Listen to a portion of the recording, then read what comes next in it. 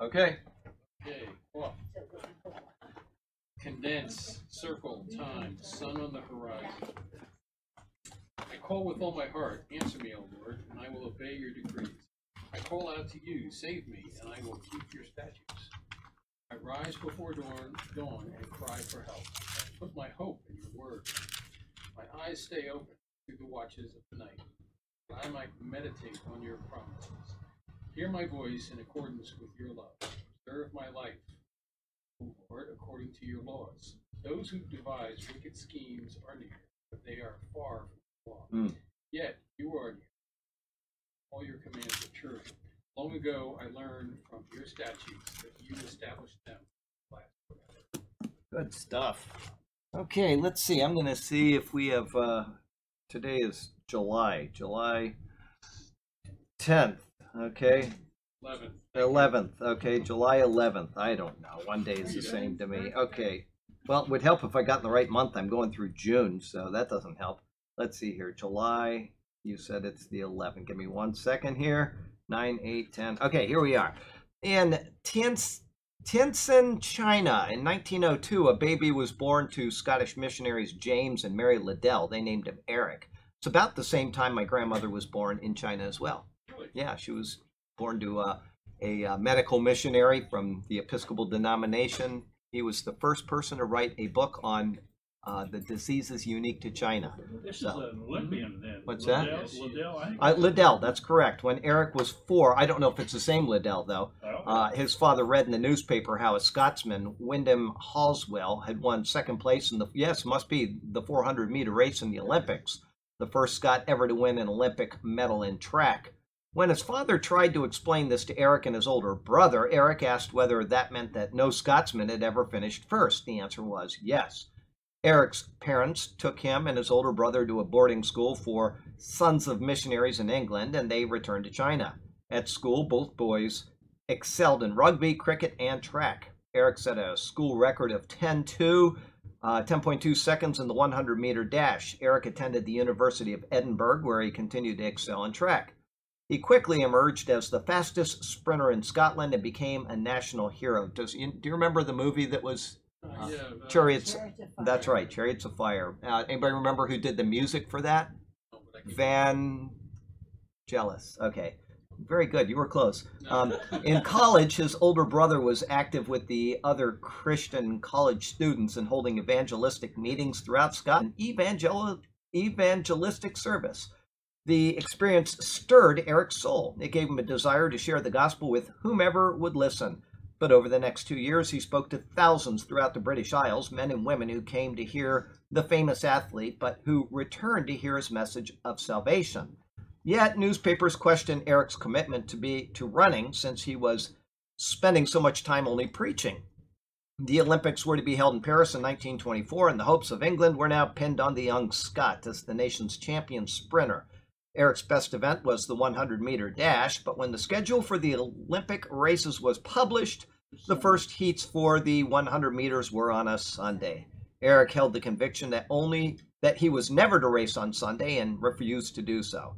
The English Olympic Committee tried to have the date for the first heats changed, but to no avail. As a result, Eric was entered in the 200 and 400-meter races, events in which he was not at all a dominant figure as the 100 meters. The British press attacked him mercilessly, a traitor to Scottish sporting and to all that Wyndham Halswell stood for, announced one newspaper.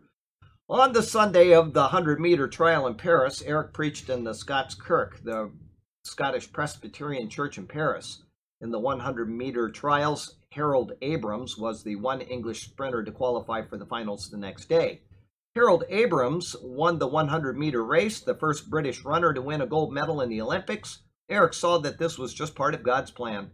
On Wednesday, Eric finished second in the 200-meter dash, the first Scot to win a medal in the 200 meters. But there was still one race to go. Eric qualified on Thursday for the 400-meter finals, but he was far from being the favorite. The finals were held on Friday, July 11th, 1924. As he prepared to go to the stadium, the team masseur handed Eric a small folded piece of paper. It read, "He that honors me, I will honor." Quoting 1 Samuel 2:30, Eric Liddell won the 400-meter race, setting a new world record of 47.6 seconds. He was the first Scot to win Olympic gold in track. The next year, Eric Liddell returned to China as a missionary and during World War II died in a Japanese prisoner of war camp. Chariots of Fire, there it is, the movie about his athletic career, won the Academy Award for Best Picture in 1981. Reflection, Eric Liddell stood up for his conviction even though all England opposed him. Have you ever had to take a public stand for your convictions? When you take a stand for God, you are never alone. Joshua 1:5 says, no one will be able to stand their ground against you as long as you live. For I will be with you as I was with Moses. I will not fail you or abandon you. And having said that, I admire his convictions, and the Lord did honor him because he honored the Lord. But Paul is pretty clear in Romans 14. Where is that? Let me see if I can find that really quickly here. He says, brethren in Christ, let's see here. He says, where does he say that? It's in Romans 14, and he speaks about one day esteems one day above the rest, and one esteems every day the same. Let each one of you be convinced in his own mind. What would help if I was in Romans 14? I'm looking in Romans 15, something I do all the time. Verse 6, he who observes the day observes it. Oh, let me start in verse 5. One person esteems one day above another, which he did. Another esteems every day alike. Let each be fully convinced in his own mind. And he was. He who observes the day observes it to the Lord, and he who does not observe the day to the Lord, he does not observe it. And it goes on from there. But that's just speaking of the days of the week, and that's confirmed in Colossians 2:16 and 17. It's confirmed elsewhere that we do not observe a Sabbath. Christ, Hebrews 4:3, is our Sabbath rest. But I admire his convictions, and he did the right thing because he was convinced in his mind, as Paul says. Who handed him the note? I don't know. It just says somebody did. But if you watched the movie, maybe you could tell me, because I didn't. I've never seen it. I saw it when I was still in Christmas and Easter on the cat. Oh, there you go. So I'm like, See? why would he do that? Yeah, why would he do that? Problem. Exactly. Couple prayer requests. Let's see here. Blake wants to know, Blake, who comes here when he can, he's always in pain. He wants to know if anybody knows a good pain doctor in Sarasota. So if you do, please let me know.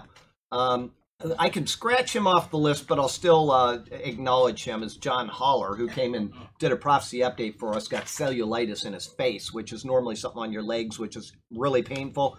And he looks now like he's got one of those masks from, the Venice Theater, where they put on those funny masks, and it looks like it. And so he is very welcome to people posting funny things about his sickness on the on Facebook, but he's better. So we don't need to pray for him other than that he will continue to get better. And then Mike in California has a cancerous growth on his liver. And so we need to add him into our prayers.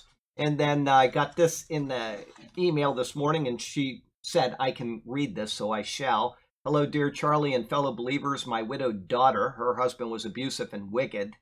She has found a wonderful new man and is now engaged. It was found recently that he has colon cancer and is going to have surgery tomorrow, which is today.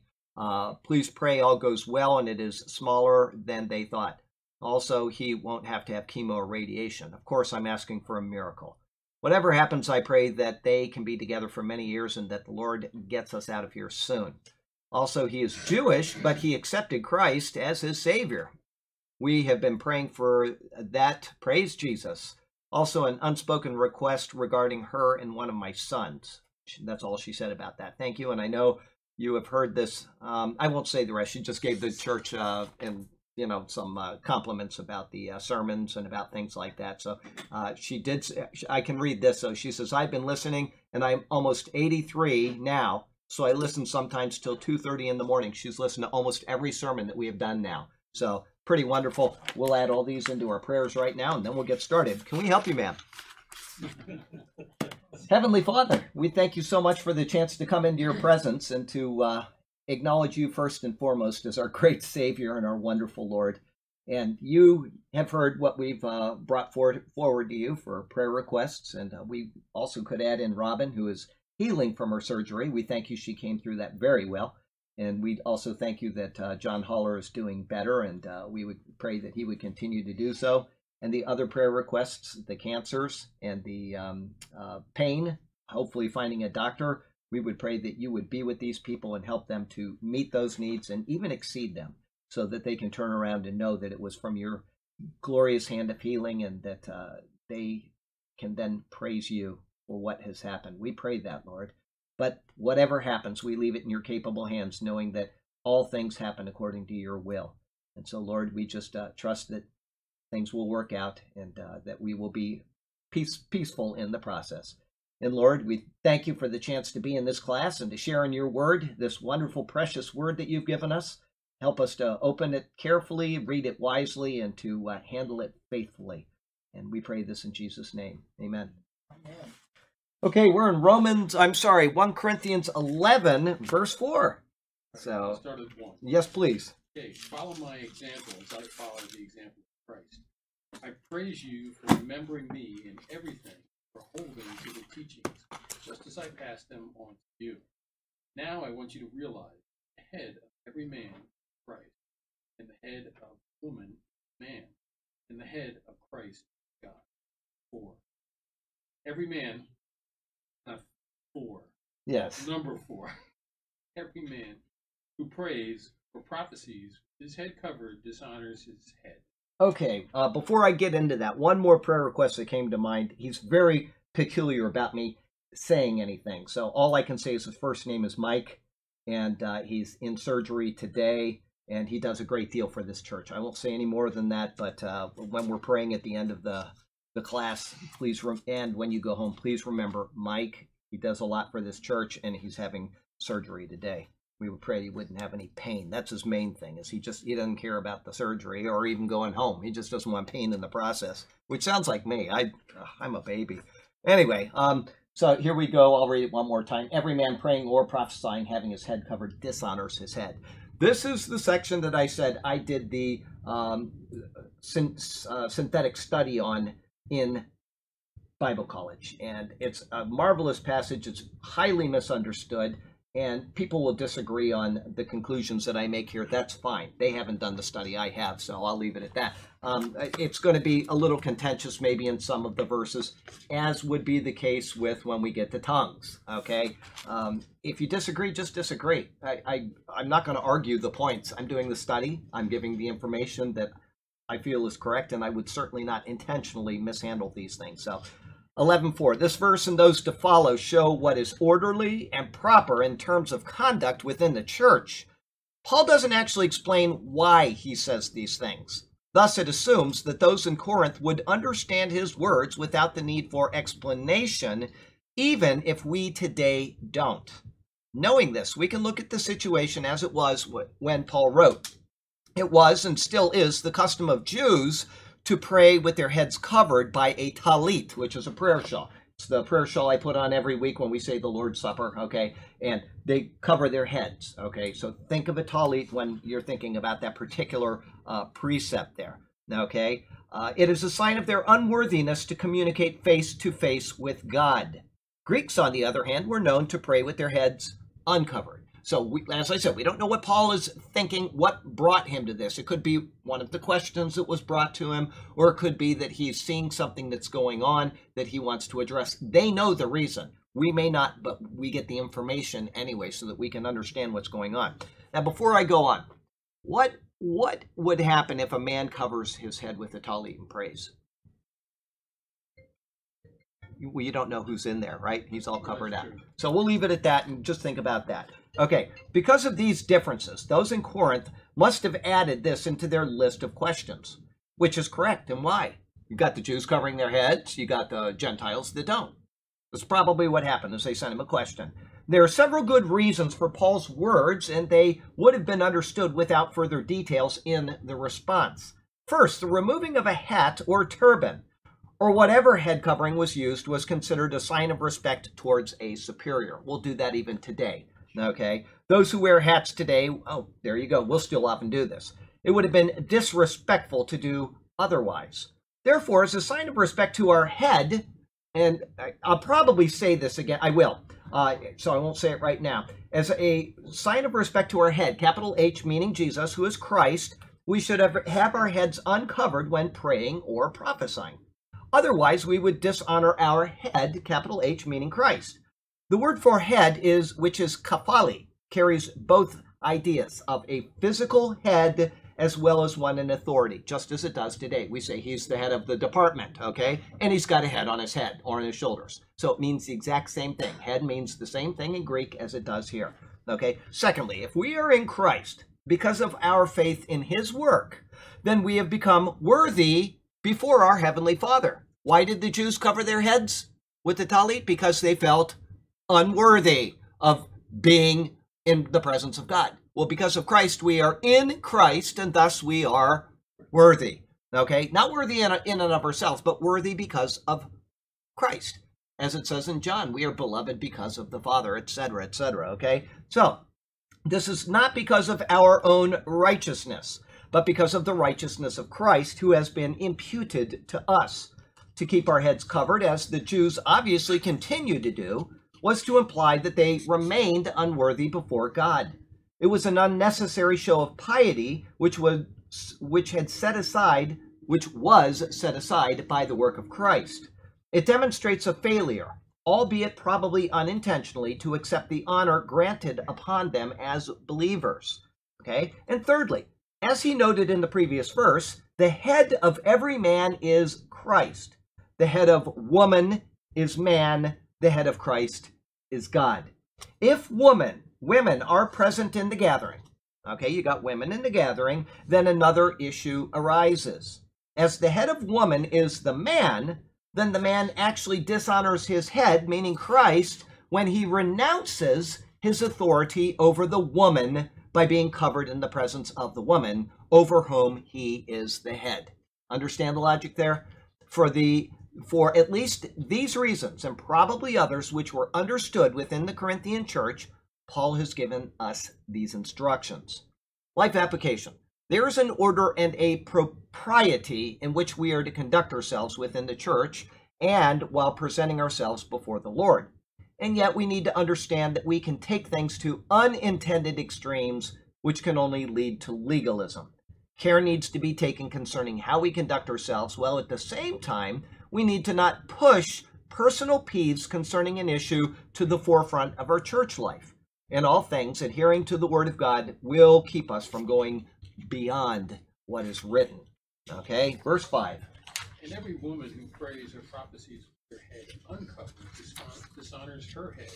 It is just as though her head was shaved. Okay.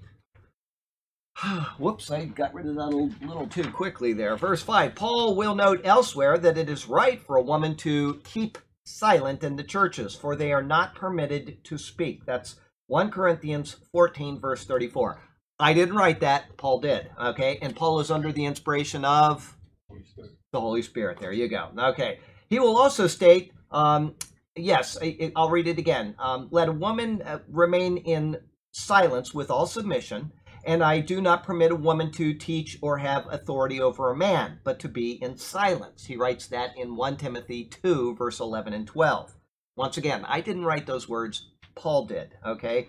Paul is under the inspiration of the Spirit. So if there's a problem with me citing those verses in this church, please take it up with the Lord. Don't take it up with me, all right? All I can do is say that this is what the Word says, and people will try to get around that in 10,000 different ways in the church today. There is no getting around it. It is a prescription from Paul under the influence of the Holy Spirit by the command of the Lord. Okay, therefore, Paul is not giving instruction on the public assembly of the church in 1 Corinthians 11:5.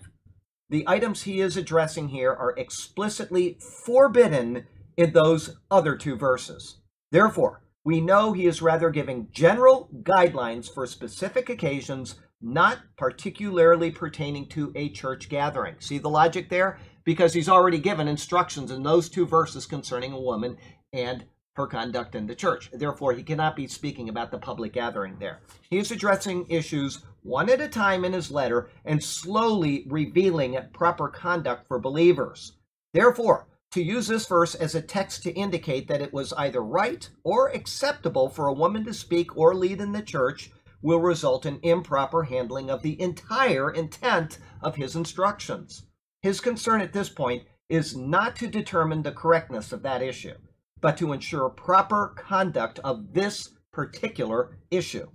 In cases concerning this matter, which are being addressed in response to an inquiry by the Corinthians, as I said, he's answering their questions as he goes along, he now gives the continued response. First, he gave instruction concerning the man and what was to be considered orderly and proper.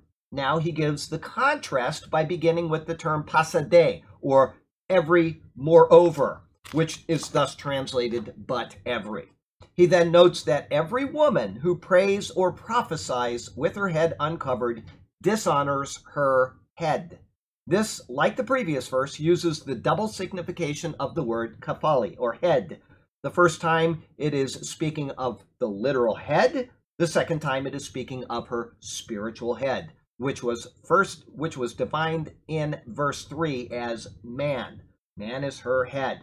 If a woman prays or prophesies with her physical head uncovered, she dishonors her spiritual head, man, who has authority over her. If she does this, then he notes that for that one and the same as, for that one is one and the same as if her head were shaved. Okay, everybody understand that? She's got her head uncovered. He said she might as well just go ahead and shave her head. All right, we'll get to the answer as to why. The question which obviously arises then is, does shaving a head have significance in the culture at that time? The answer is yes. Scholars are in agreement that among both Jewish culture and Greek culture, long hair was considered honorable and a glory to a woman. The Bible gives several examples of when women should shave her head. Ritual cleansing from leprosy, Leviticus 14. Completion of a Nazirite vow, Numbers chapter 6. Shaving one's head for the dead in a negative context in Deuteronomy 14. Shaving one's hair in mourning as a captive would be Deuteronomy 21. Each of these were out of the ordinary occasions. So the norm was to have long hair, thus identifying her as a woman under authority. Seeing the culture shame of a woman being shorn, it leads to understanding the significance of her retaining her long hair. As a woman wears her hair long as a sign of her subjection to man, so the man wears his hair short as a sign of subjection to Christ. Everybody following this? Okay. Life application. Paul meticulously handles matters, going from subject to subject and addressing issues in an orderly fashion. If his writings, like any part of the Bible, are taken out of context, which these certainly are by many in the church, inevitable confusion or incorrect doctrine will result. His words are always directed toward the ultimate goal of exalting Jesus Christ. Therefore, special care and respectful handling of the Word of God is of paramount importance. 6. If a woman does not cover her head, she should have her hair cut off. If it is a disgrace for a woman to have her hair cut off or shaved, she should cover her head. Okay. As seen in the previous verse, there were instances noted in the Old Testament when a woman's hair was to be shaved. We had 4 of them that I noted. Those instances were for specific purposes and not as a usual custom. Paul builds on that now. He noted that praying with her head uncovered is the same as if she were shaved. And now he says, if she isn't covered, let her also be shorn. In the first half of this verse, Paul is giving a direction. If she is going to disregard the first, she shames her head, meaning the man under whose authority she stands. If she does this, then she should be shaved as a shame to herself. In the second half of the verse, he notes that if it is shameful for a woman to be shorn or shaved, let her be covered. The intent is that because it is shameful, and presumably no woman would want to be shamed in this way, then she should cover her head to avoid the first shame, which is to her head, meaning the man, which would result in the second shame, that of being shorn. To shave the head is to unveil the head. What was given by nature as a covering, and what serves as a fashion statement in women, is removed in the process of shaving the head. These natural traits are lost, and that which is considered unnatural is what results. What Paul is saying in this verse is not specifically a command, but rather it is an attempt to get his audience to think it through to a logical conclusion, what it means for a woman to pray or prophesy with her head uncovered. If she insists on this, then she also, by default, should insist that she should be shorn, explicitly or implicitly by her actions. And if she does this, then it implies that the concept of equality between the sexes does not actually apply in all cases. As Ellicott astutely observes, he says it is illogical to argue in favor of any general principle as if it were of universal obligation, when you yourselves admit that it is not applicable in some cases. God has shown us in his word what is right and appropriate, and he has shown that there is a hierarchy which exists and is to be adhered to. When it is violated, it upsets what is natural and proper. Unfortunately, many accepted principles of the New Testament are simply dismissed in today's churches. This is especially true in churches which have deviated from the principles concerning propriety of conduct in regards to women. If these principles are ignored, then the floodgates of scriptural deviation are opened wide. In essence, it is a rejection of Christ's headship over his church. Life application. One cannot simply ignore verses or precepts which they don't like without opening up a rushing torrent of bad doctrine. Every word of God has been given to instruct the people of God, and thus a refusal to accept every word can only lead down one sorrowful path of eventual apostasy. It may take time, but this is the inevitable outcome. Now, before I go on, I know that some of this is complicated because the words are not things that we think of normally. If you have any problem with this and you want to read it again so that you understand it and you can grasp it, all of this is posted online, right at wonderful1.com. Just go to the wonderful numeral 1, not O-N-E, the numeral 1, wonderful1.com. Go to the 1 Corinthians Bible study and scroll down to 1 Corinthians 11. You can read it all online. Or if you want the notes on a Word format, I'll email you the entire book of 1 Corinthians 11 that I've got done. Okay, I'll email the whole thing and you'll have it in your word processor. Or if you want, I'll send you the link to whatever you can't find. But I understand it's complicated, but this is the word of the Lord. And one thing that you will know, and this is without fail, is the first woman that was ordained in America. They know who she was, and they've got the day she was ordained. And you can go online and women ordained in America, and you can go, it'll take you to Wikipedia first, and it'll show every one of them that was ever ordained in every denomination. And they do the same thing with England. And if you follow the ordination of those women and the track of that church after that day, it is always down. Always.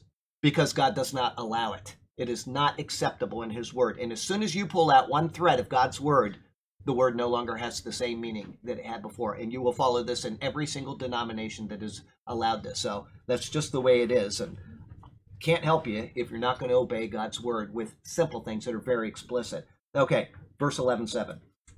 A man ought not to cover his head, since he is the image and glory of God. The woman is the glory of man.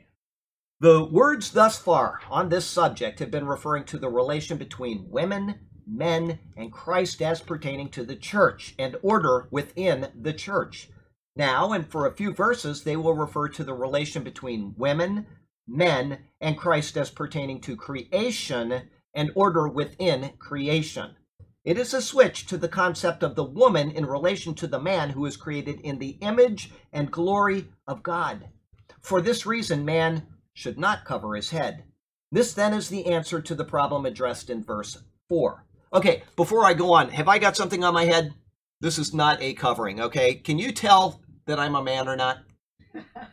Anybody? Because if you can't, you've got a serious deficiency in your ability to discern. Okay, that is what this is speaking of. I could just see the emails flooding in if I don't qualify this, because we'll get to this eventually. But we might not finish the chapter today. You can tell I'm a man. There's no doubt about it. Okay, anyway, we'll go back. This then is the answer to the problem addressed in verse 4. Because man is created in God's image, he should reflect that image when he is performing one of two awesome duties of praying or prophesying. However, woman is the glory of man. This indicates her glory. It does not say image. is once removed from God. Her glory is once removed from God. Everybody got that? It doesn't say image, it says glory, and it is once removed. She is the glory of man. All right, I got into a debate with somebody about that this week. I said something during the prophecy update about, the nature of God, that he is indicated in the Bible as the masculine, and it went back and forth and back and forth. You can do this all day long. You're not going to change my mind about the theology which the Bible teaches. You've got a presupposition about this particular issue. You're going to hold on to it, and that's fine, but you are incorrect. And taking verses, just as I said a few minutes ago, completely out of context and applying them to this issue because I am going to prove my point. That's not how you work, and I don't play scripture tennis. After the third time, I'm done, okay? It doesn't do you any good to just pull things out of context and send a bunch of verses in. So, anyway, let's see here. Where was I? It is a switch. I said that, okay? And, okay, let me read this right here. However, woman is the glory of man. This indicates her glory. It does not say image is once removed from God. Does this in any way contradict Genesis 1, verse 27? Let me read what it says there. Genesis 1, verse 27. All right at the very beginning of the Bible. God set the parameters. He set the stage for this. Genesis 1:27 says, so God created man in his own image. In the image of God, he created him. Male and female, he created them. Okay, there you go. Does that in any way contradict Genesis 1:27? The answer is no, this is not a contradiction. Paul only says woman is the glory of man. If image were implied in this context, the fact would still remain that the woman is in the image of man and man is in the image of God. This would indicate or indirectly mean woman is in the image of God. We can see that Paul is carefully using his words to show that the creation account itself supports his directives concerning covering one's head while praying or prophesying.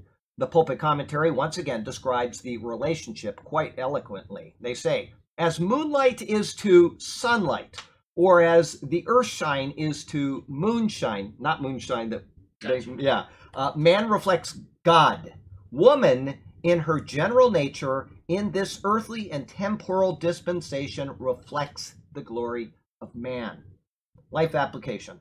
Nothing demeaning or spiteful is flowing from the pen of Paul as he gives his directives for men and women in the church. Rather, that which is most glorifying to God is his intent. Because this is so. To reject his words is to deny God the glory which is intended for God in his words. Let us not be found in such an untenable position. Okay? There's nothing demeaning here. This is simply how God has structured the world. It says that the gospel went where? To the Jew first and then to the Gentile. Is there anything demeaning about that? That God chose the Jews above us to give them some might think that. Well, they might think that, but that's once again working against God's intent. To the Jew first and then to the Gentile. I would love to be able to say I'm a Jew. And any time that I have a Jewish friend that is a believer, I always use them as an example because I'm proud of that. And I wish that I could be that example. I'm not. There's nothing demeaning in it. It is how God has structured the world. Charlie Garrett was born a bacon eater. Okay, that's just the way it is. I am a Gentile. But it doesn't change anything that you're a man or a woman. He has just done it this way for his purposes to bring him the most glory. Okay? The words of the Bible are meant to show God's glory. The directives found there are for that intent and aim. And so, as we peruse the wondrous redemption story, let us consider our actions as bringing glory to his name. When we stray from the words intended for us to follow, we then deny him his just and rightful due. That is certainly a horrid pill to taste or to swallow. And so to his word, let us be faithful and true. He will reward us in due time for adherence to his word, and nothing we do in his name will he overlook. And so in everything we do, let us glorify our Lord by following the directives that have been given in his book. 11:8. Paul here with my Bible study guide here. Yes. Their explanations on this stuff. It's like insane. Yeah, go ahead. Left unsaid, however, is the fact that both men and women are created in God's image. It's like, well, it doesn't actually say that, does it? Read Yeah. the next sentence. Okay, let's go with 8. For man did not come from woman, but woman came from man. Okay, that was 11:8. Let me 8. see. Okay, I just want to, yes, it says the same thing here. I just wanted to make sure my eyes weren't on it. So, okay, the details of creation of man and the subsequent creation of woman from man are recorded in Genesis chapter 2. They confirm points which are pertinent to Paul's argument. Man was created first by God directly from the dust of the earth. After this, woman was created for the help and benefit of man. Her creation came about from man, not from the dust of the earth. And her creation was not for her own benefit, but for the benefit of the man. 3 citations from that Genesis account will show us this. Let me take you back there really quickly, and we'll read these so you can see exactly what this is referring to. This is first Genesis 2, verse 7. And the Lord God formed man of the dust of the ground and breathed into his nostrils the breath of life, and man became a living being. Genesis 2:18. And the Lord God said, it is not good that a man should be alone. I will make him a helper comparable to him. And then in Genesis 21 and 21 and 22, and the Lord God caused a deep sleep to fall on Adam. And he slept, and he took one of his ribs and closed up the flesh in its place. Then the rib which the Lord God had taken from man, he made into a woman, and he brought her to the man. All right, I'll go on. Verse 23, and Adam said, this is now bone of my bones and flesh of my flesh. She shall be called woman because she was taken out of man. Just by the way, just so you know, in Genesis 2:18, if you accept the Genesis account and you still struggle with a short-term creation of the heavens and the earth, 6,000 years instead, or 6 days, and the earth is 6,000 years old. If you accept the rest of the Genesis account, Genesis 2:18 confirms a short creation. It says, and the Lord God said, it is not good that man should be alone. I will make a helper comparable to him. Go figure that one out, or we can talk about it again later. I know I've talked about it in class before, but that does confirm a short-term creation. Anyway, it can be seen then that just as Eve stood in relation to Adam, all women stand in a general relationship to all men. In other words, there is order even in this issue, which prompts thought and implies a hierarchy. Christ, man, woman. Life application. The Bible progressively reveals truths which are to be applied in a logical sequence in order to properly grasp what God is doing in redemptive history. Taking things out of that logical order will inevitably lead to disorder. For example, societal breakdown can be directly tied to not following the patriarchal system of family rule. When the father is removed from family headship, all of society suffers. There are 3 people sitting here that are intimately aware of this. We see it every single Saturday of our life. Okay? If you don't believe me, come with us some Saturday down to the projects and see where they've taken the men out of the relationship, and all there is dysfunction. That is all there is. That's all you get is dysfunction. Okay? Paying attention to what God has ordained will keep individuals, families, societies, and even the state of man on earth in proper functioning order and in a right relationship with God. Why do you think the left is so adamant about destroying the nuclear family, taking the father out of the house? Why do you think they're? Because they are anti-God. They hate what God has ordained, and they will do everything they can in every precept of this society to destroy that. It doesn't matter what precept you have in society. If it is a biblical precept, they will attack it and they will destroy it because they understand that God is in control, and they don't like that. They don't like the fact that he is in control and that he has determined certain things for our benefit, not for our harm. Okay, 11:9. Neither was man created for woman, but woman for man. Okay, I got to check that here. Yes, that's fine. Okay, sorry about that. I closed my Bible and I had to get back there really quickly. 11:9, stated in concise form, Paul reiterates the thought of Genesis 2, verse 18, which I just cited you a couple minutes ago. It is not good that the man should be alone. I will create a helper for him. Okay, that's a paraphrase, Charlie Garrett paraphrase. But anyway, Genesis 2:18. Man was not created for the woman, but rather woman for the man. Thus, man has been given headship over the woman. And yet there is a benefit from the subordinate position because her true happiness is dependent on him. She has an entitlement to his care and protection. If one thinks of Christ in the church, as Paul is making this connection, then they can rightly see this. Christ will be pleased with his church when his church is in its proper subordinate position. When they follow his instructions and meet his plans as they are laid out, he has the onus to care for them as his word states, right? When the concept here is not one of tyrannical rule over a wife, but one of love, care, and protection. Women who cast off this model only prove themselves unworthy of all three of these points, just as a disobedient church will have its lampstand removed when it stands contrary to the lordship of Christ. That's Revelation 2, verse 5. I'm going to come and take your lampstand away. Okay? Another point to consider concerning this verse is that it fully supports the notion of creation, not evolution. It further implicitly teaches short-term creation. I didn't even remember I put this in here, but there you go. In addition to countless other verses which people want to ignore or claim as allegorical. Paul acknowledges that humans were created. We did not evolve. If man was created, it was in a day, and it was in the manner which the Genesis account states. Otherwise, Paul would have nothing to back up his statement in this verse. Okay, due to the logical progression of creation and the introduction of what is termed good in the creation account, here's what I was going to tell you we'll talk about sometime. I put it in this commentary, so I don't have to talk about it sometime. We'll talk about it right now.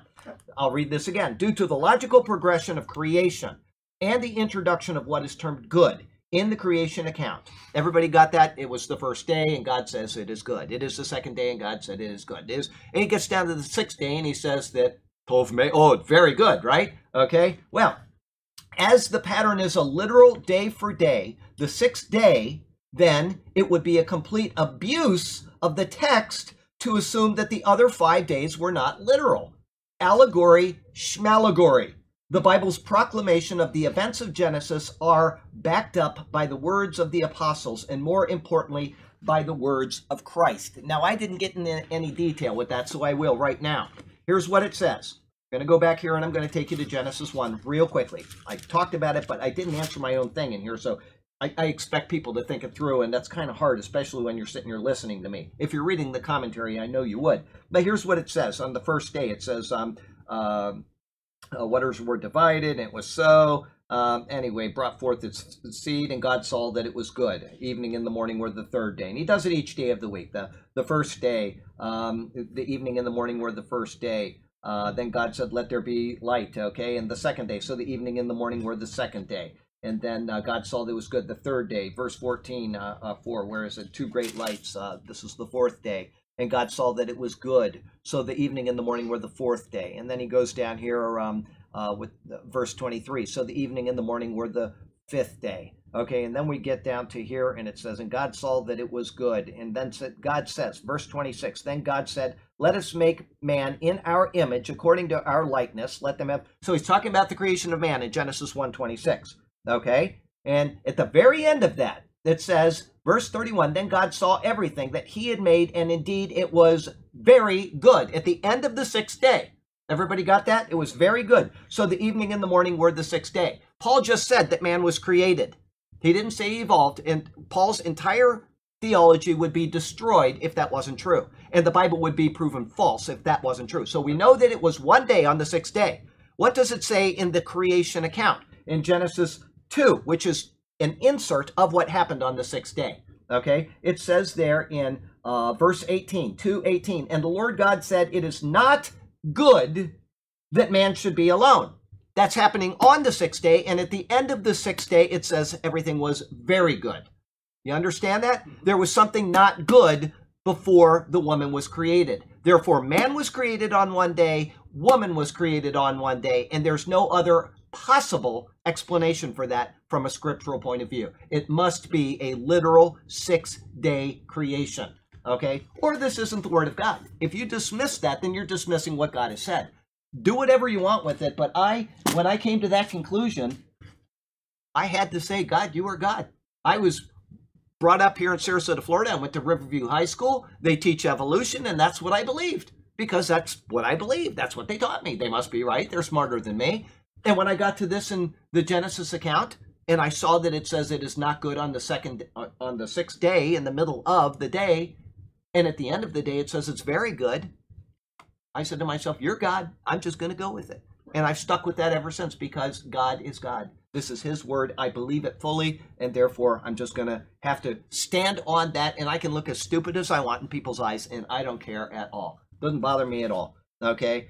I'm ugly. I might as well be stupid too, okay? Let's see here. We have life application. There is nothing demeaning in the Bible concerning the roles of men and women and the hierarchy which is noted there. Instead, it is how God has ordained these things so that we can understand the other hierarchies which exist. We don't rule over Christ, he rules over us. If we get our levels of subordination out of order, only chaos will result. This is perfectly evident as Western society is progressively thrown off the patriarchal family. Okay, before I go on, I always get somebody that emails me and says, "You're not ugly, please don't say that." That's, what do you call it, self-deprivation. I'm trying to make people smile, that's all. I know I'm the handsomest guy in the world. My wife will tell you that for sure. Okay, I'm just making a joke. Please don't call yourself ugly, because it's just self-deprecation. Okay, 11:10. For this reason, and because of the angel, Take care, Friday. Have a wonderful day. the woman ought to have a sign of authority on her. Read that again. I interrupted you. I didn't mean to. That's But okay. For this reason, and because of the angel, the woman ought to have a sign of authority on her head. okay, 11:10. For this reason is referring to the hierarchy mentioned verse 9. The covering mentioned earlier is a symbol of authority over the woman. Based on this statement, we can then interpret the meaning of head from verse 11:5 as authority, not the physical head. An example of this is found later in Paul's writings in 1 Timothy chapter 2. I could cite it to you, but I'm not going to. I'm just going to go ahead and go to 1 Timothy 2. It's actually 11 and 12. I said 1 Timothy 2 and 12, but it says here, let a woman learn in silence with all submission. Verse 12, I do not permit a woman to teach or have authority over a man, but to be in silence. And then he explains why in verse 13. For Adam was formed first, then Eve. And Adam was not deceived, but the woman being deceived fell into transgression. Nevertheless, she will be saved in childbearing if they continue in faith, love, and holiness with self-control. Okay, verse 15 is a very complicated verse. I've got the analysis for it if you need it right away. If not, wait a couple months and we'll be in 1 Timothy, and it won't be long. But anyway, it's a very complicated verse, and there's a lot of complicated verses. One of them is where Peter speaks about the Spirit preaching to, preaching to the spirits in prison. Okay, I know that's a complicated verse. There's an answer to it. We'll get to that as well. But for right now, we're in 1 Corinthians 11, verse 10. Okay, and this covering shows the authority placed over her, and therefore what Paul writes in 1 Timothy is both explicit and it is expected. The modern church, which is inundated with women pastors, preachers, teachers, reverends, and the like, is therefore in willful disobedience of the word of the Lord. There can be no rewards for disobedience, and so the work they are doing, even if it brings others to Christ, will only bring self-inflicted loss. Does everybody understand that? The end cannot justify the means in Scripture. Paula White preaches to all these people up in Tampa, and she advises our president, okay? Pastor Paula White. I don't care if 50,000 people come to Christ through her ministry. She will not get one reward for that because she's doing it in disobedience. If you do something in disobedience to the word of the Lord, can you imagine him saying, you standing before him for your judgment, and you say, I brought all these people to Christ, but in the process I did this thing that you told me not to do? Can you imagine him saying, well, that's okay, I'm going to reward you anyway?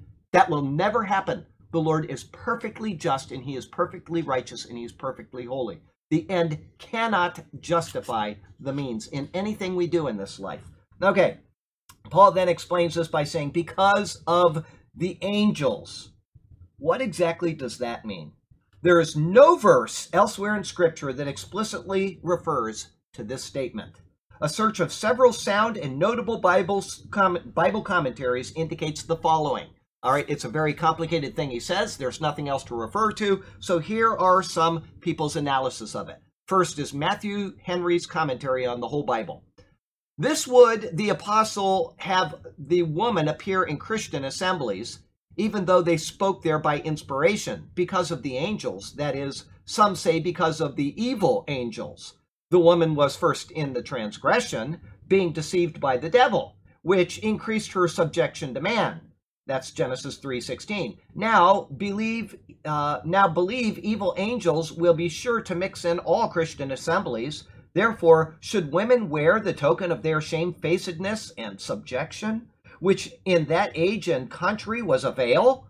Others say because of the good angels. Jews and Christians have had an opinion that these ministering spirits are, many of them, present in their assemblies. Their presence should restrain Christians from all indecencies in the worship of God. Note, we should learn from all to behave in the public assemblies of divine worship so as to express a reverence for God and a content and satisfaction with that rank in which he has placed us. Okay, that's Matthew Henry. He says some people say it's evil angels, some people say it's good angels. It wouldn't be evil angels because Paul would have said that. He simply says because of the angels. The Geneva Bible. What this means, I do not yet understand. From the Barnes's notes on the New, I love that. They're so honest about it. Yeah. Barnes's notes on the New Testament in a lengthy discourse on the subject. It was like this long. I'm not going to cite the whole thing. He sums up, I do not know what it means, and I regard it as one of the very few passages in the Bible whose meaning as yet is wholly inexplicable. Well done, Albert Barnes. Okay. From Jameson, Fawcett, and Brown, who are present at our Christian assemblies. That's Psalm 138, verse 1, God's, that is, the angels, and delight in the orderly subordination of the several ranks of God's worshipers in their respective places, the outward demeanor and dress of the latter being indicative of that inward humility which angels know to be most pleasing to their common Lord. And then they cite a bunch of verses. Hammond quotes Chrysostom, thou standest with angels, thou singest with them, thou hymnest with them, and yet thou dost stand laughing? Bengel explains, as the angels are in relation to God, so the woman is in relation to man. God's face is uncovered. Angels in his presence are veiled. Isaiah 6:2. Man's face is uncovered. Woman in his presence is to be veiled. For her not to be so would by its indecorousness offend the angels. And then they cite Matthew 18:10 and 31. She by her weakness especially needs their ministry. She ought therefore to be the more careful not to offend them. And then from the Wycliffe Bible Commentary, the insubordination of women in refusing to acknowledge the authority of their husbands would offend the angels who, under God, guard the created universe. And they cite Colossians 1 and Ephesians 1. And no insubordination. So they're saying the angels would be offended by women doing this. The commentaries from the Geneva Bible and Albert Barnes are probably the most honest commentaries on this subject, although they don't help very much. Due to variance of opinion on the matter and the lack of direct scriptural links which actually support the statement, there is truly no harm in stating, I don't know what this means. However, the comment by Matthew Henry and the evil angels makes at least partial sense. In the end, Paul knew what he was writing, and the Corinthians at that time understood it.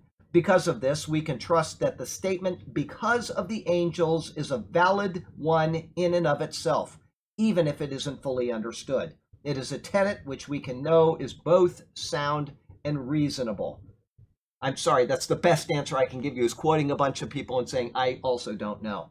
Life application, even if we don't fully understand why tenets are given in the Bible, or further, even if we don't understand the explanation given for the why, if we understand the directive, then we need to be obedient to that directive. Not understanding why something is directed is not an excuse to disobey the command.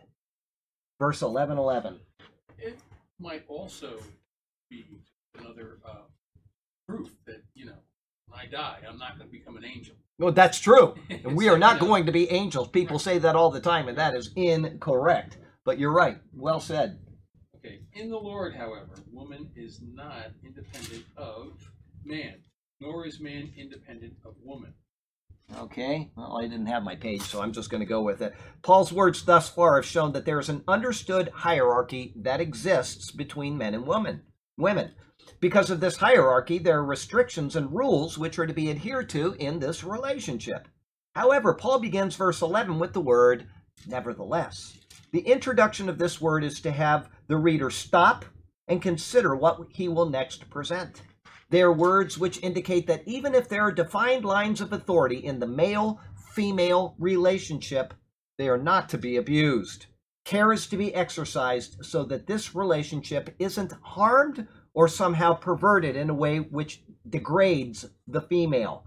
And so he says, neither is man independent of woman, nor woman independent of man in the Lord.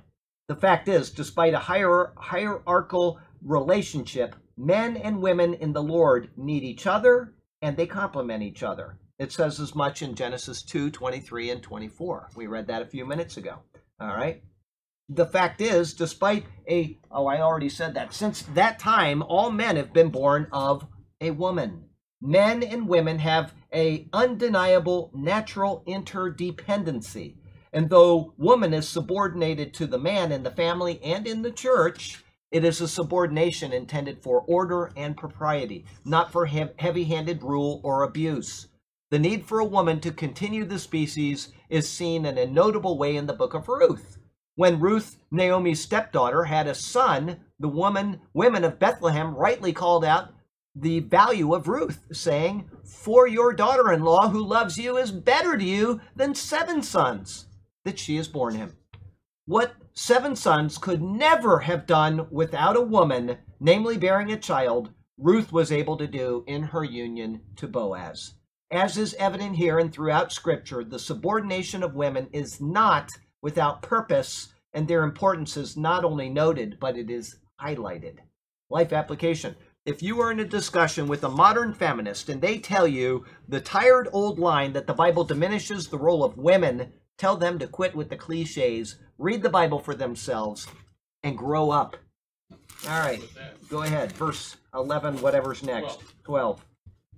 For as woman came from man, so also man is born of woman. But everything comes from God. Okay, this one says all things come from God. Before I go on, if you go back to the book of Leviticus where the woman is supposedly treated in an unfavorable light, and you listen to the sermons I did on every one of those verses that feminists today tear apart, you will see that actually it is exactly the opposite. The woman is given much more care, and much more favor than the text seems to imply at the beginning. When you just look at it and you say, oh, that's unfair to the woman, it's exactly the opposite. And so if somebody ever uses those verses, go read the commentary, cut and paste it, and send it off to him. I did that for Jim on an issue concerning abortion just yesterday.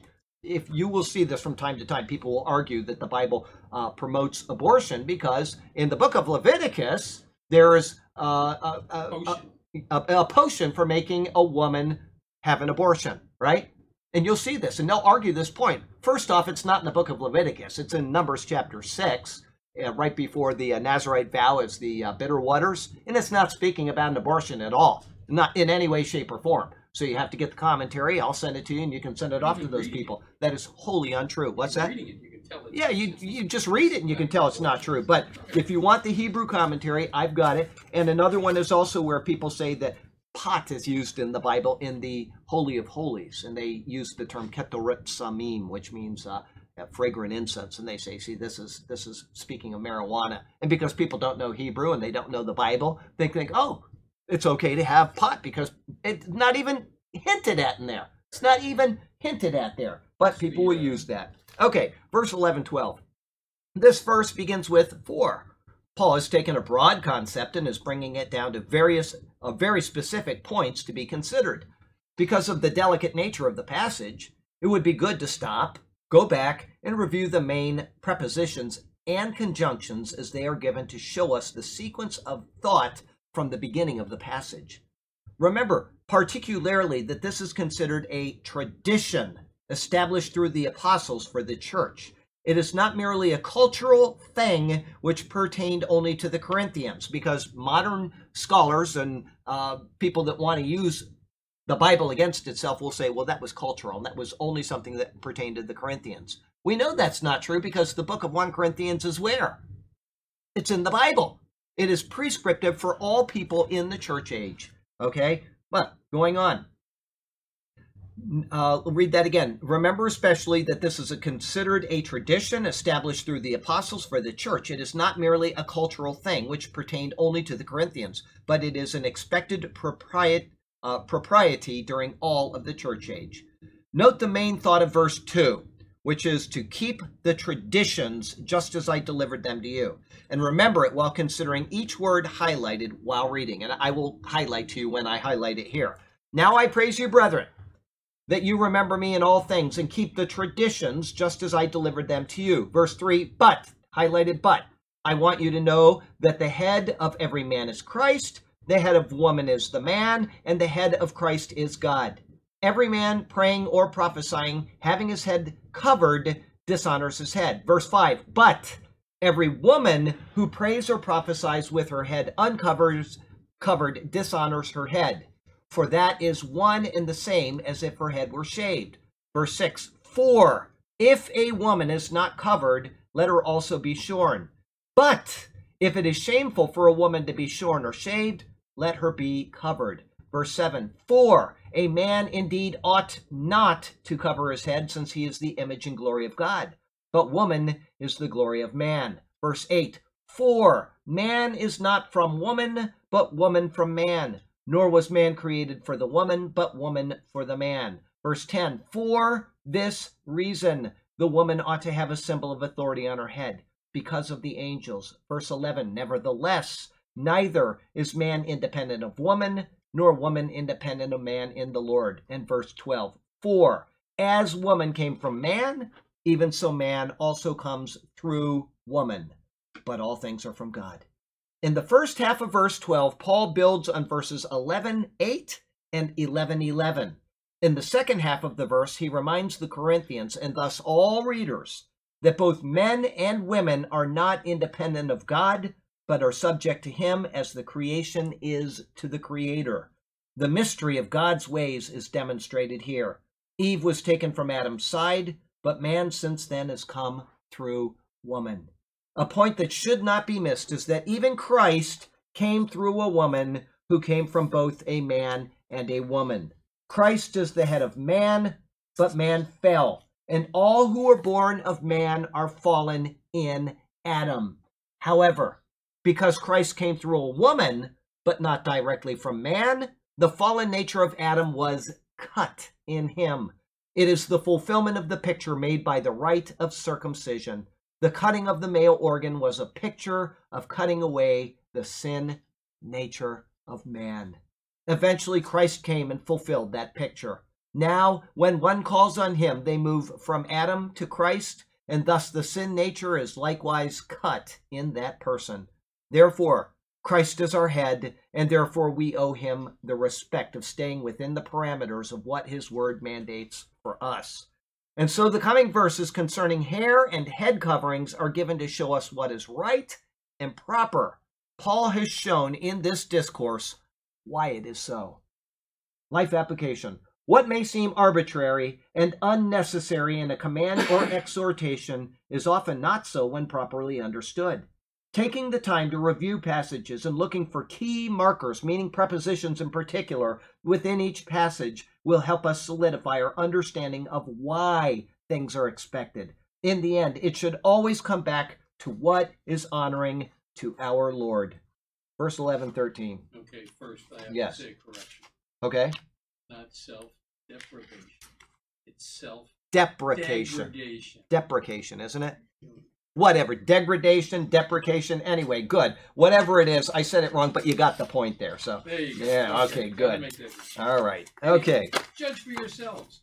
Is it proper for a woman to pray to God with her head uncovered? Okay. Paul asks the Corinthians to judge, to make a correct decision concerning this matter. When Paul says, judge among yourselves, he is asking them to see how obvious the matter is. There should be no question as to a right determination.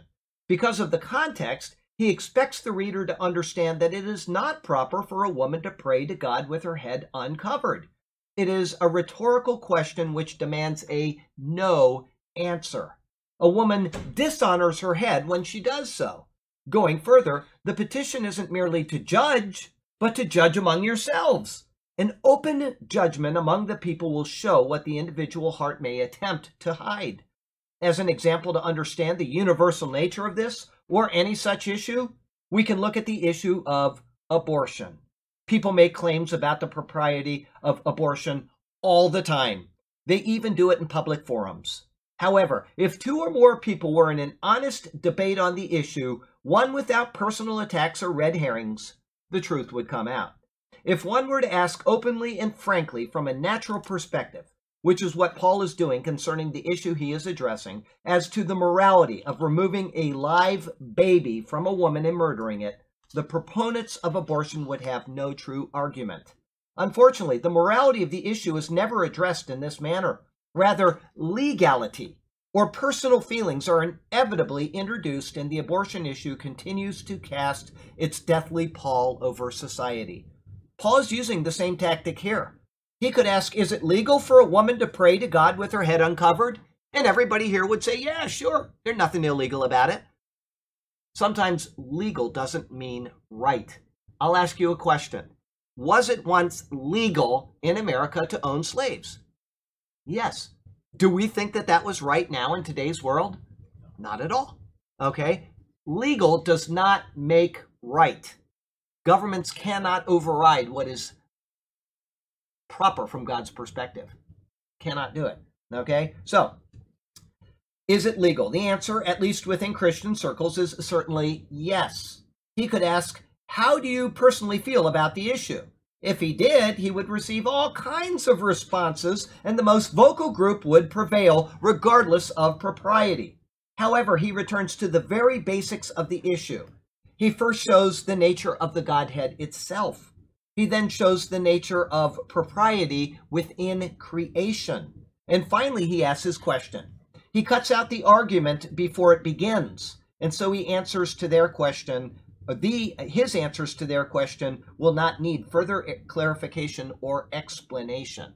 Okay, everybody understanding? He started with the Godhead, then he went to creation, and then he went to the question at hand. He started with the question at the very beginning, talking about covering of a head, right? And then he immediately went into the nature of the Godhead. He went into the nature of creation.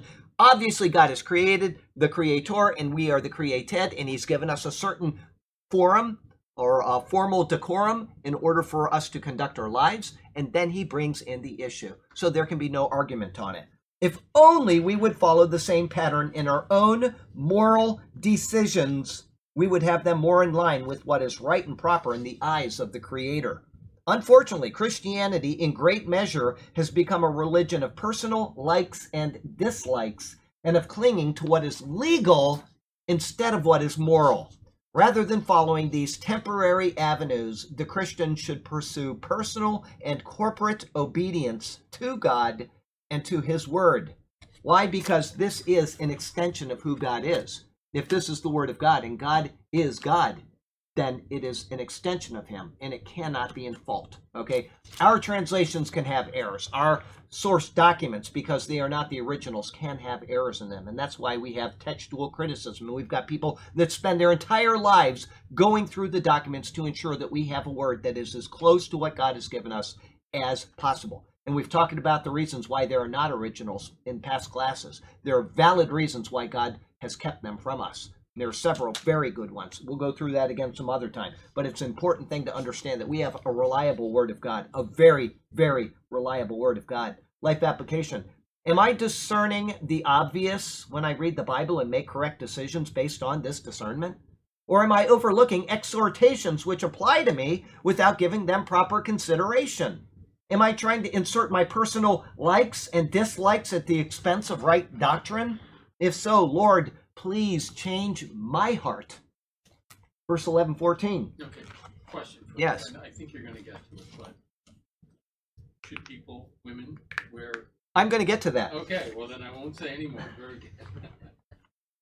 Does not the very nature of things teach you that if a man has long hair, it is a disgrace to him? Okay. I had hair about this long when I was at Temple Baptist Church down the road here. That's the kids went to West Florida Christian School, and after I became a Christian, I started, going to Temple Baptist because it was the same, and very legalistic church, very legalistic. And I hate to tell you how barbecued people would give me over this. Okay, we'll talk about that too. All right. Paul brings in nature itself as a witness to his instruction. This is based on his previous verse, which called out, "Judge among yourselves. Is it proper for a woman to pray to God with her head uncovered?" Just as it was obvious to those in Corinth concerning that issue, so this one is obvious as well. His words about natural revelation are that if a man has long hair, it is a dishonor to him. If one is a great traveler, they'll come to the conclusion that wherever he goes, whatever culture he finds himself, it is normally rather easy to distinguish men from women. One doesn't travel to the heights of Tibet and find this to be untrue, nor does one travel to the deepest jungles of Africa and find it to be untrue. Men and women are usually easily distinguished between one another, and the general distinction is that of hair. If nothing else, hair will do it almost everywhere you go. How the hair is worn generally makes the first notable distinction between the sexes.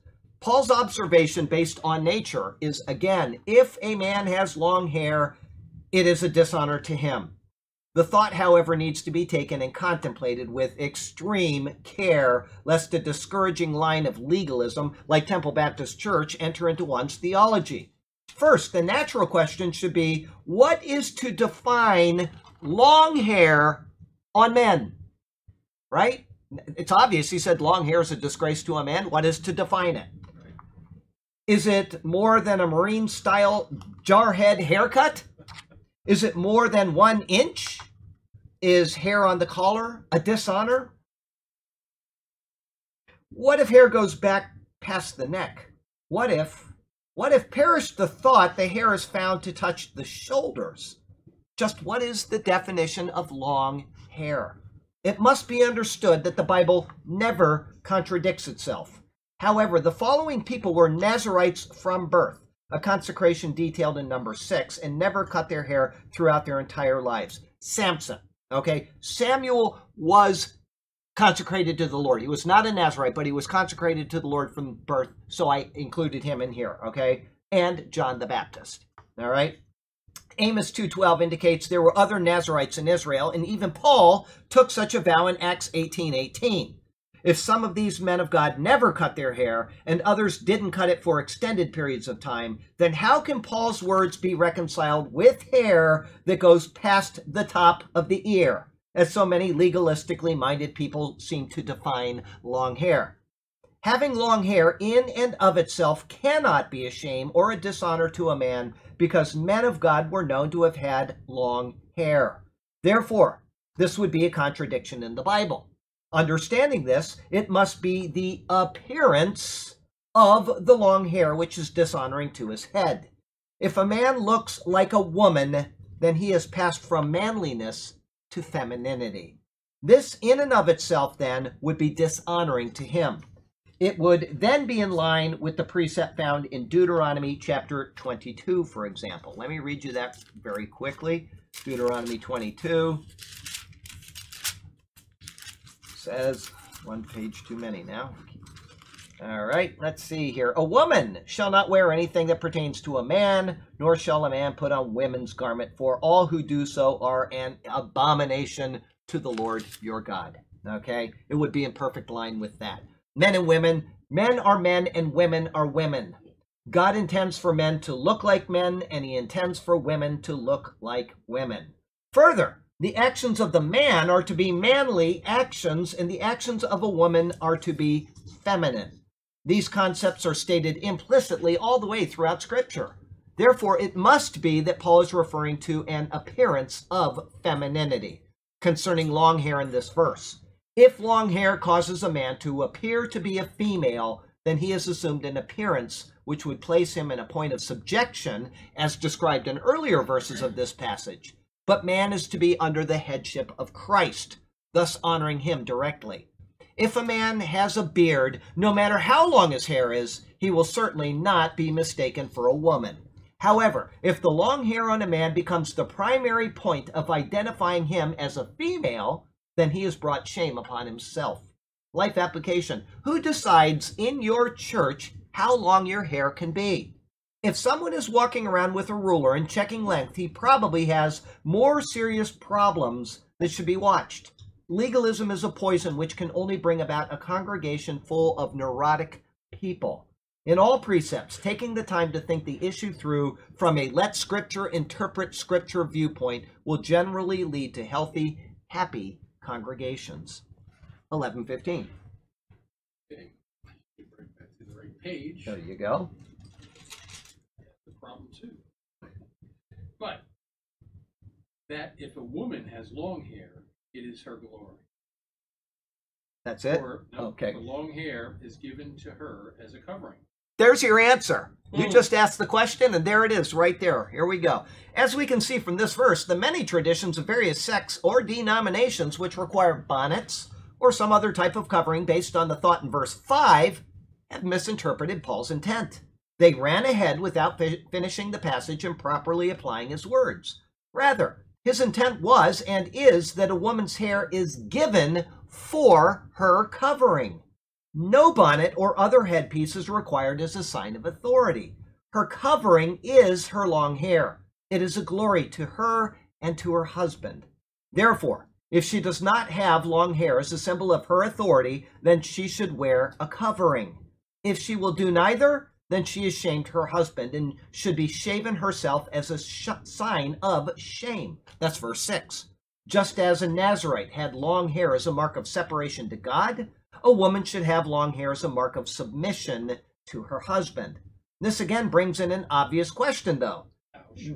Yes, what defines long hair on a woman? And a second question then arises. Who decides what the definition is?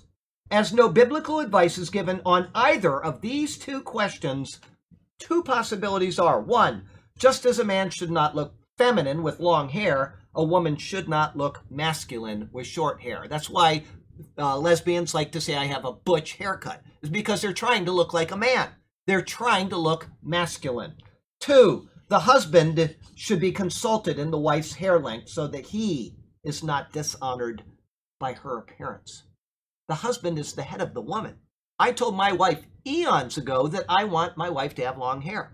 And she thankfully has kept it that way, and she likes it. But if she didn't, I tell her, I don't want you cutting your hair because I like long hair. That was decided long before I was a Christian, okay? And she's been very faithful about that. She likes my beard. People don't like my beard. People say it all the time. There are times where she will fall asleep with her fingers in my beard, playing with it. Hasn't happened for a while, but, you know, that's because I go to bed early now. I'm so tired all the time. But I will tell you that she likes my beard. When she says, will you please cut your beard? I will come in here shaven that weekend, and you all can guess who is sitting there. I did that one time. I had to get shaved for some reason when I was over at Temple Baptist, and I walked in and nobody knew who I was. They had no idea until the girl looked, and I always wear two different colored socks when I was there, one green and one red. And she said, it's Charlie. He's got the different colored socks. Anyway, and that's because I was sailing. Red right return, right? You got greens. Really? No, starboard and port. Yeah, so You wore shoes? yeah, I did at Temple Baptist. When I wore shoes, I always, if you see me with shoes, I have red and green socks on. That's almost always. Very rarely will I not do that, but very rarely will I put on shoes. So, okay, so there we go with that. If these two requirements are met, talking about the woman not looking like a man and the husband being consulted, then the matter should be concluded. Let it go. Were there other references in the Bible concerning this, then greater restrictions or freedoms could be imposed, but none exist. Therefore, let the father or husband of the woman be pleased to determine what he feels is appropriate for the woman's hair length, her covering. That's that. Okay, now, the same people at that church that said my hair was too long never said anything about the women who had shorter hair than I did. Imagine that. Imagine that. Life application. Legalism is a poison which should be avoided at all costs. You've got the liberal attitude in churches where we're taking this verse out, and that doesn't apply in this church. That is a poison. just as harmful to a church as saying, we are going to take this precept and insert it into our Bible doctrine.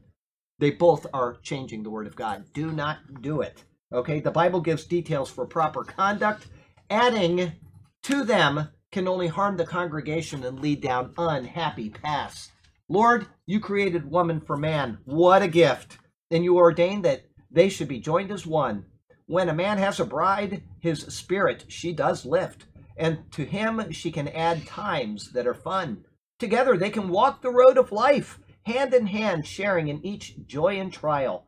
Blessed is the man who has a good wife, who comes home to such a friend who can make him smile. Thank you, Lord, for the beauties around us, who grace us with joy and make our lives complete. And help us to do the same for our Lord Jesus, our husband and Lord, our precious Savior. So sweet. We have time for one more. Go ahead. Okay. If anyone wants to be contentious about this, we have no other practice, nor do the churches of God. From verse 2 until 16, Paul has been addressing the issue of hierarchy within the church, within creation, and what is proper concerning the covering of one's head. His argument has been with authority, and he has written it as if his statements were obvious. They are a given. And so because this is true, then there is nothing else left to fall back on which would be proper. What he has written is the only right and acceptable view concerning the matter. With that, he says, but if anyone seems to be contentious, we have no such custom, nor do the churches of God. Those who are contentious about the issue or disagree with his conclusions are left without any other acceptable custom or practice. This is how things should be. Modern scholars have tried to isolate this and other arguments made by Paul, saying they are merely cultural and applicable to the people in Corinth, but no longer apply to our modern and enlightened world. This is not the case at all. Two reasons for this are made known. One, his arguments not only covered the church, but they are understood from nature itself, as he said in verses 7 and 12 today. In this verse, he says that there is no other custom to be found among either the apostles, we, or any other established churches, meaning the churches of God. The principle is to be universally applied, and only those who are contentious will stand against it. They are the very people that necessitated his letter in the first place. That's 1 Corinthians 1 verse 10 concerning divisions. Therefore, as this is in all the churches of God, it cannot be a cultural issue isolated only to Corinth, nor can this apply only at the time of Paul's writings. It is an authoritative doctrine for the church in all locations and for all time. Life application. It is tempting and easy to say that difficult issue in the epistle was merely a cultural or a temporary issue. However, when the context of the entire passage is carefully reviewed, it is discovered that this is generally not the case. The words of the apostles, especially Paul, are given to the church for all ages and in all times. We disregard them at the expense of proper doctrine and right living. All right. Is your daughter on the way? Is she going to come get you, or? Okay. All right. Heavenly Father, we thank you so very much for the chance to come into your presence, and I would certainly pray that people would take these verses to heart and to study them themselves and to not be believing just what I've said. I certainly would not intentionally misteach your word, but Lord, I am not always correct. I know that's true, and so I would ask that people would consider these things, to check your word and to think on them and to read as many commentaries as possible to make sure that their doctrine is correct. But Lord, we do know that you have created things in a certain order and in a certain way to bring you glory. And so it is our hope, our desire, and our wish that we would bring glory to you in all ways and at all times. And once again, we lift up the people that were mentioned at the beginning of this service, including Mike, who I mentioned a little bit later. And please be with them during their times of sickness or trial or pain or whatever is going on in their lives, so that you would be glorified through them as you continue to be with them through it. And Lord, we pray these things, and we pray them in Jesus' name. Amen. Amen. Susan is here, I know. What's that? I said Susan is here, I know. Yes, she I heard is. that on you. No, that was Hideko came in late today, so she got the she got that. Okay, let me back this thing up here.